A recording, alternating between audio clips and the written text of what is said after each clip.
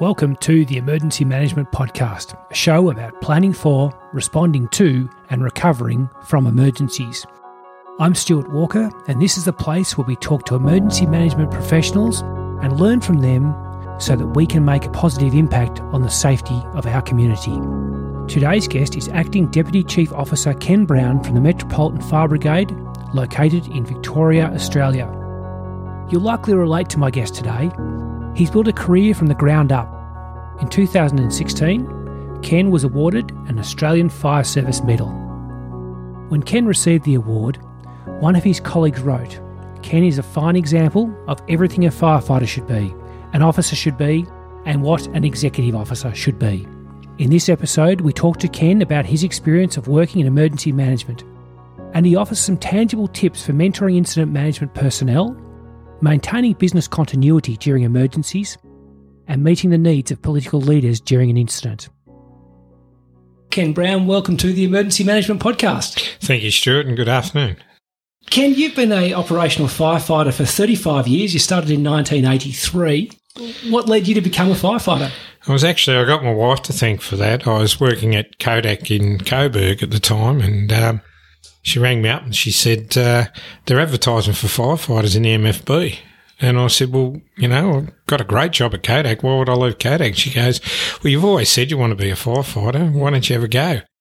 And I did. And my dad's best mate was a retired Assistant Chief Fire Officer. And I'm actually named after him. And so I had a crack and got in and haven't regretted a day. And I guess with Kodak going out of business, you're probably very glad you made that choice. I was very lucky. I got my wife to thank for that. Well, make sure you play this to her so she hears that. You've had an amazing career in the emergency services. What are your early memories then of being a firefighter? I think it's, the challenges you face that you come into work and you never know what you're going to face. I've worked with some brilliant people across many organisations, both CFA and MFB, and just the variety of calls that you go to and the complexities of some of those, and just being able to adapt. And what, I say is, we make sense out of nonsense. We bring calm to chaos, and we make order from disorder. So I really love that aspect of it. And I guess after 35 years in the fire service, what are you most proud of? It's about the influence you have on other firefighters.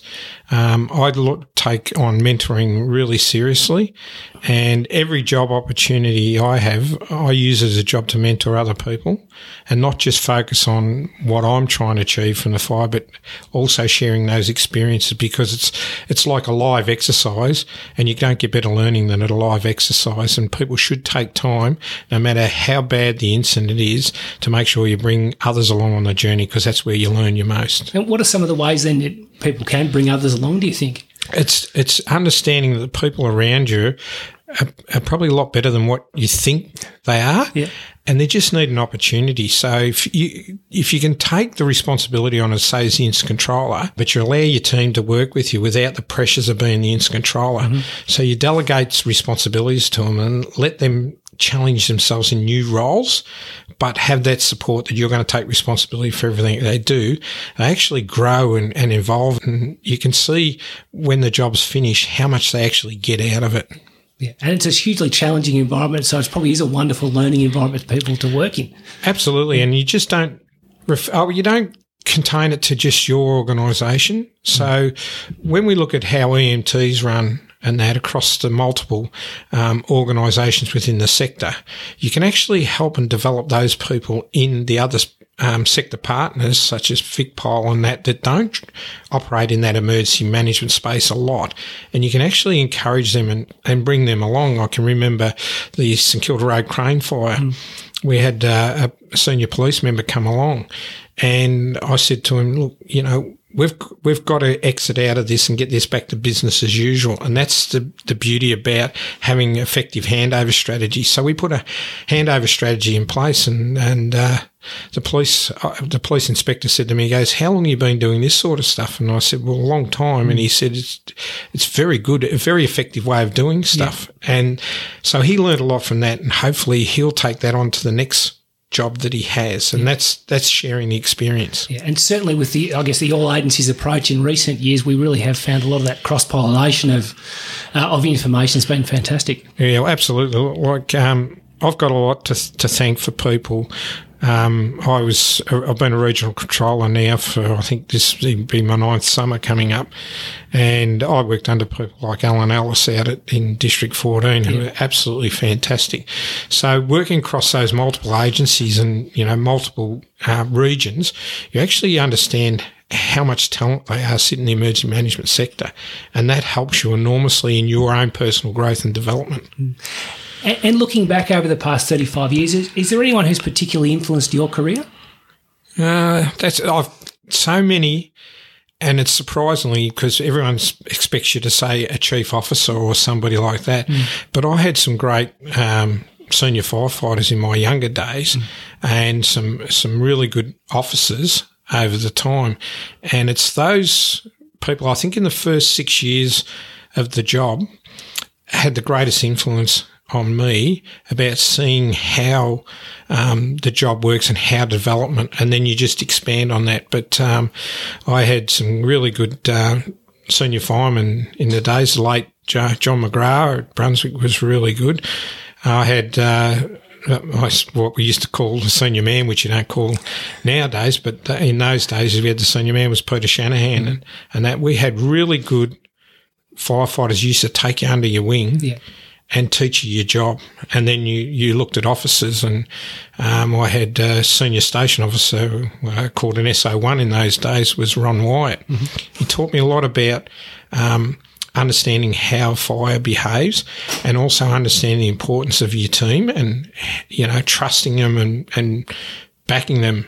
So I've had some really good influences over the time. And your career now has evolved very much into the major emergency management sphere. You're a level 3 incident controller. You're a level 3 incident control for maritime operations.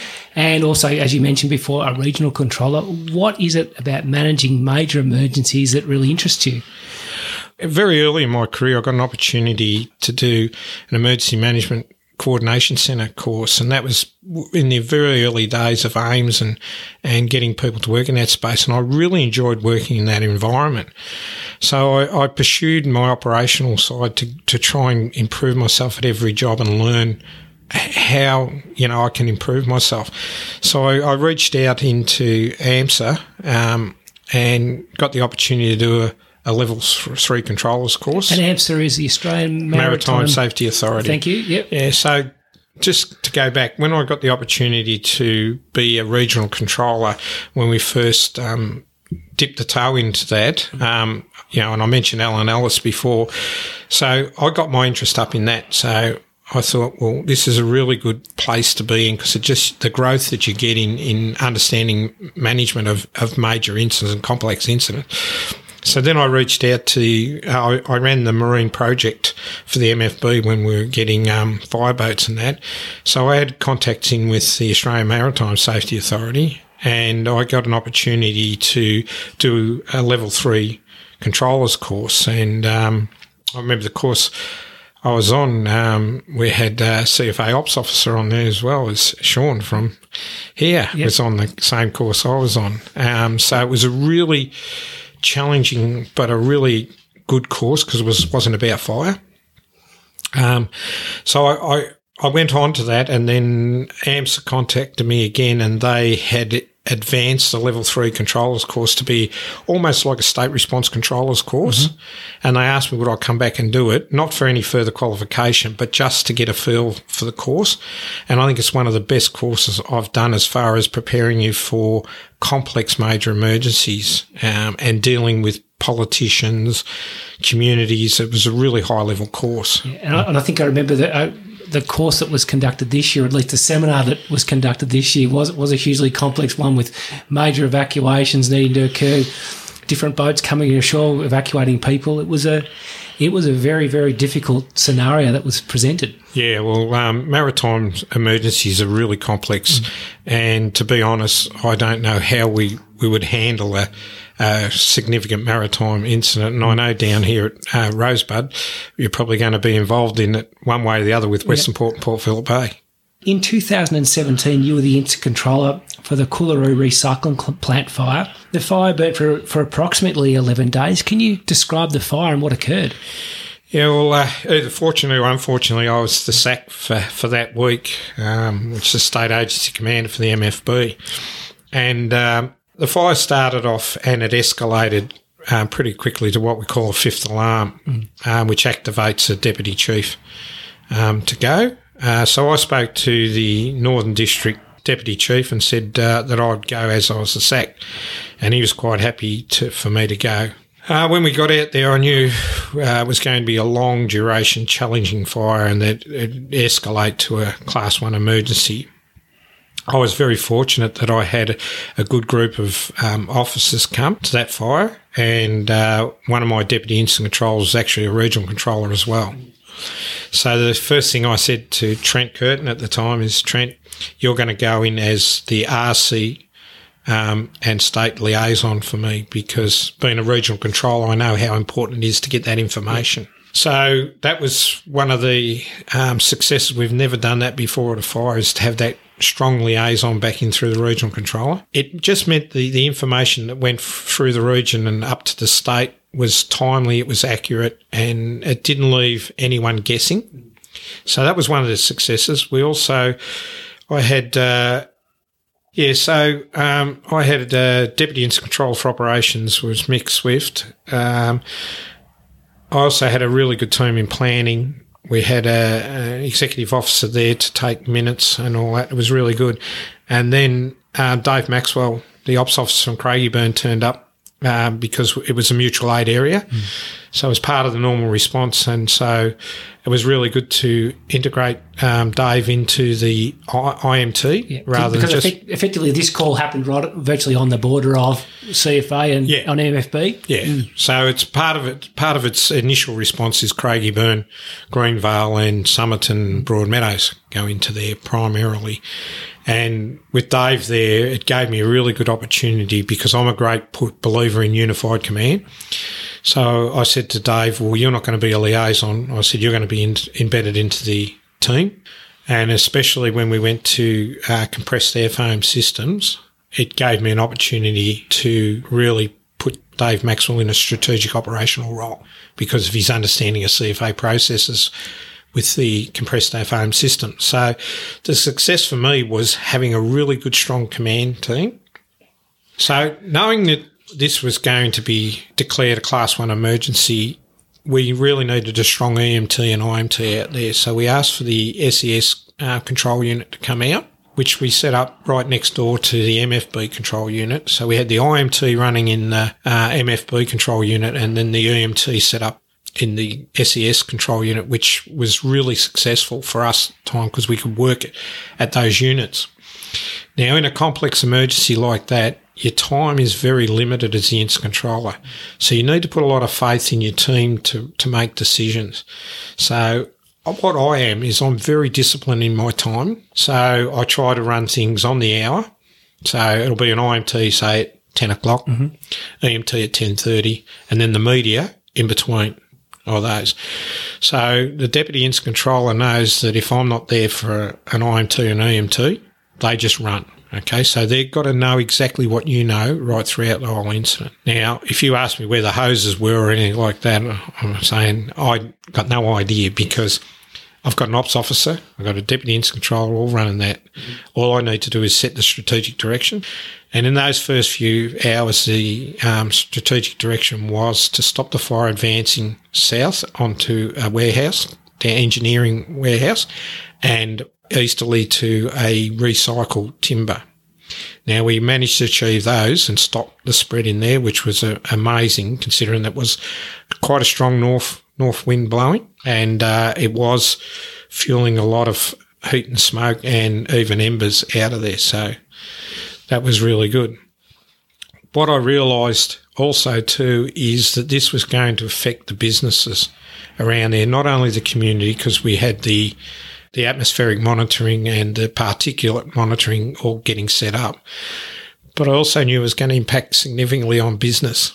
And one thing you learn as a regional controller, and plus my time spending so much time with CFA, is that community connectivity. So I brought an acting commander on, Andrew Barrett, and I asked him to take over. Your role is only to manage business continuity. So that was really successful because he went and engaged with all the business while the fire was still a very active fire, and was able to get an appreciation of what the business needs were around that area. So that was really helpful. And it is so important to engage businesses. I remember working up at the Harriettville fire back in 2012, and again, it was okay. We were going to cut the major road to Mount Hotham because the fire was going to burn on that road, but to make sure that that the people at Mount Hotham could keep going about their daily work, their daily business, freight could get where it had to get to. It was so important to manage business continuity, and probably in this day and age in emergency management, putting that front and centre is important to people. Absolutely. And as an incident controller, the fire or the emergency is one part of it. But the major part is what I call, and people don't not like me saying it too much, is event management. Okay, so we manage the event. All right, and the consequences and the risk of the incident is really crucial. So the risk of this fire was, well, the fire was very active, but the risk was for the community, critical infrastructure, so it's road and rail. The business were right at the forefront. We had the Migrant Centre, I'll say the Migrant Centre. So I reached in that we've got a commander who's got really relationships into corrections and that. So I accessed in Guy McCory, and we got him to working with his contacts in with the Migrant Centre and that to make sure that they were getting managed. So it's about looking around outside of the immediate incident and looking what your impacts on those businesses are, what you need to manage. So we went down, sent atmospheric monitoring down to the railway station. Now, we determined at one stage that we shouldn't let the train stop there, but the trains were okay to pass through. So there was a discussion about whether we just say, righto, bypass I think it was Upfield train line, the train station, just go through. It's safe to go through until we could get time to make sure that was.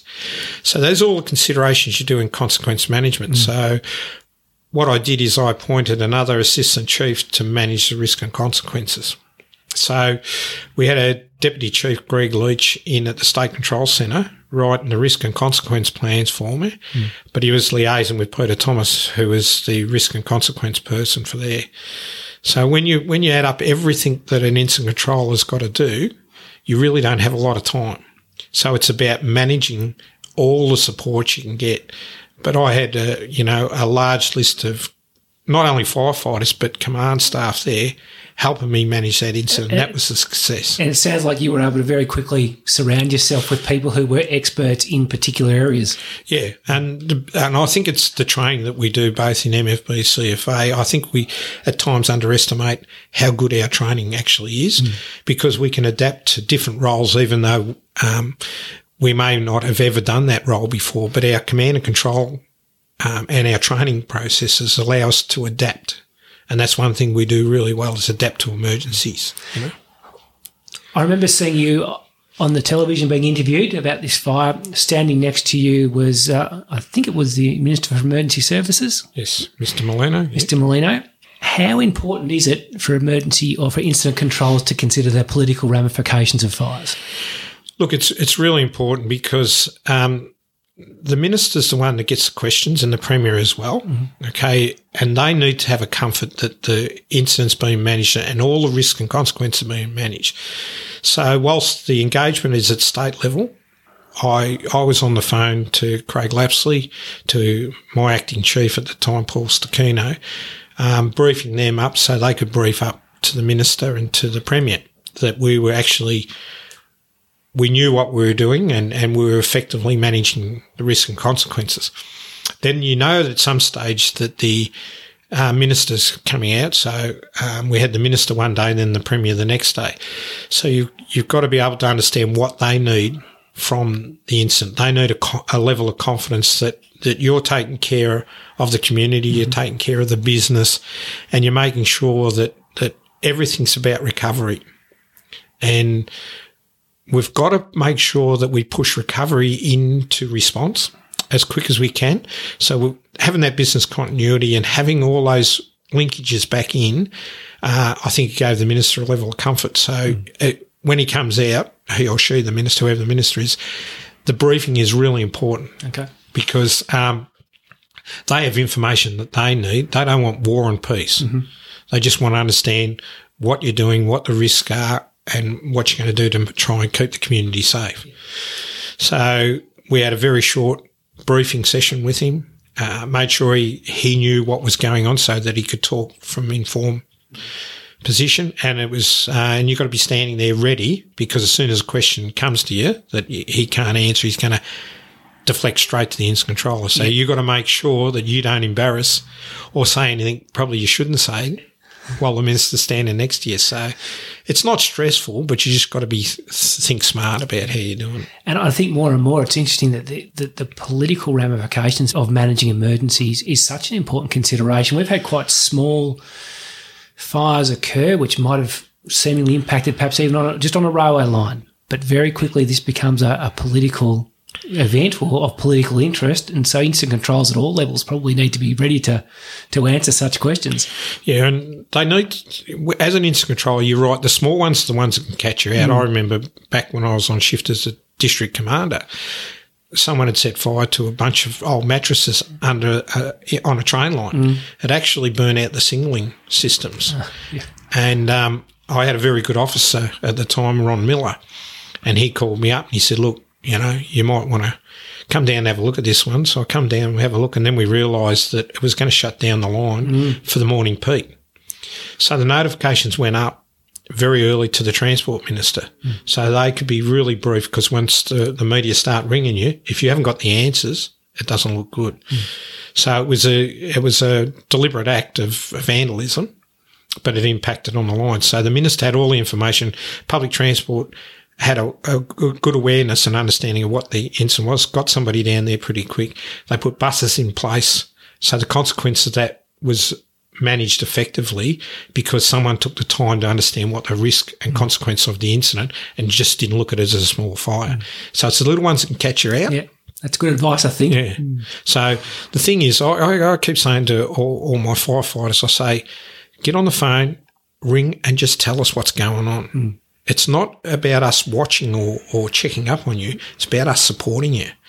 And if you can support the guys and girls in the field, you get a really good outcome. And you look at the smallest thing, if you don't put your consequence hat on, you're not doing yourself a service. I can think back to one incident where a commander went on to just a pane of glass hanging out of a window in the city building. So it was a high-angle rescue job, even though it wasn't a rescue, but to get the roping people up to secure the window. Now, he had enough thought that that's going to shut the tram line down. So he worked with Yarra Trams and that to come up with a plan and police about how they could get certain parts of the road open, how, you know, they may be able to terminate a tram here and then start another tram there. But they worked on that whilst the incident was running. And I know back in my early days, you just shut down the place and you say, go away, we'll tell you when we're finished. Yeah. The community won't put up with that anymore, will they? People won't put, and they shouldn't either. No. And so coming back to the Coolaroo fire, one of the big challenges of managing the impact on the community was managing smoke. Yes. And the smoke from the fire. And this was one of the first times that a lot of the air monitoring protocols had been put into place. So what were the challenges of getting these air monitoring protocols in place? Yeah, look, it's a really interesting one, because we responded, our hazmat technicians and our scientific officers, early into that job.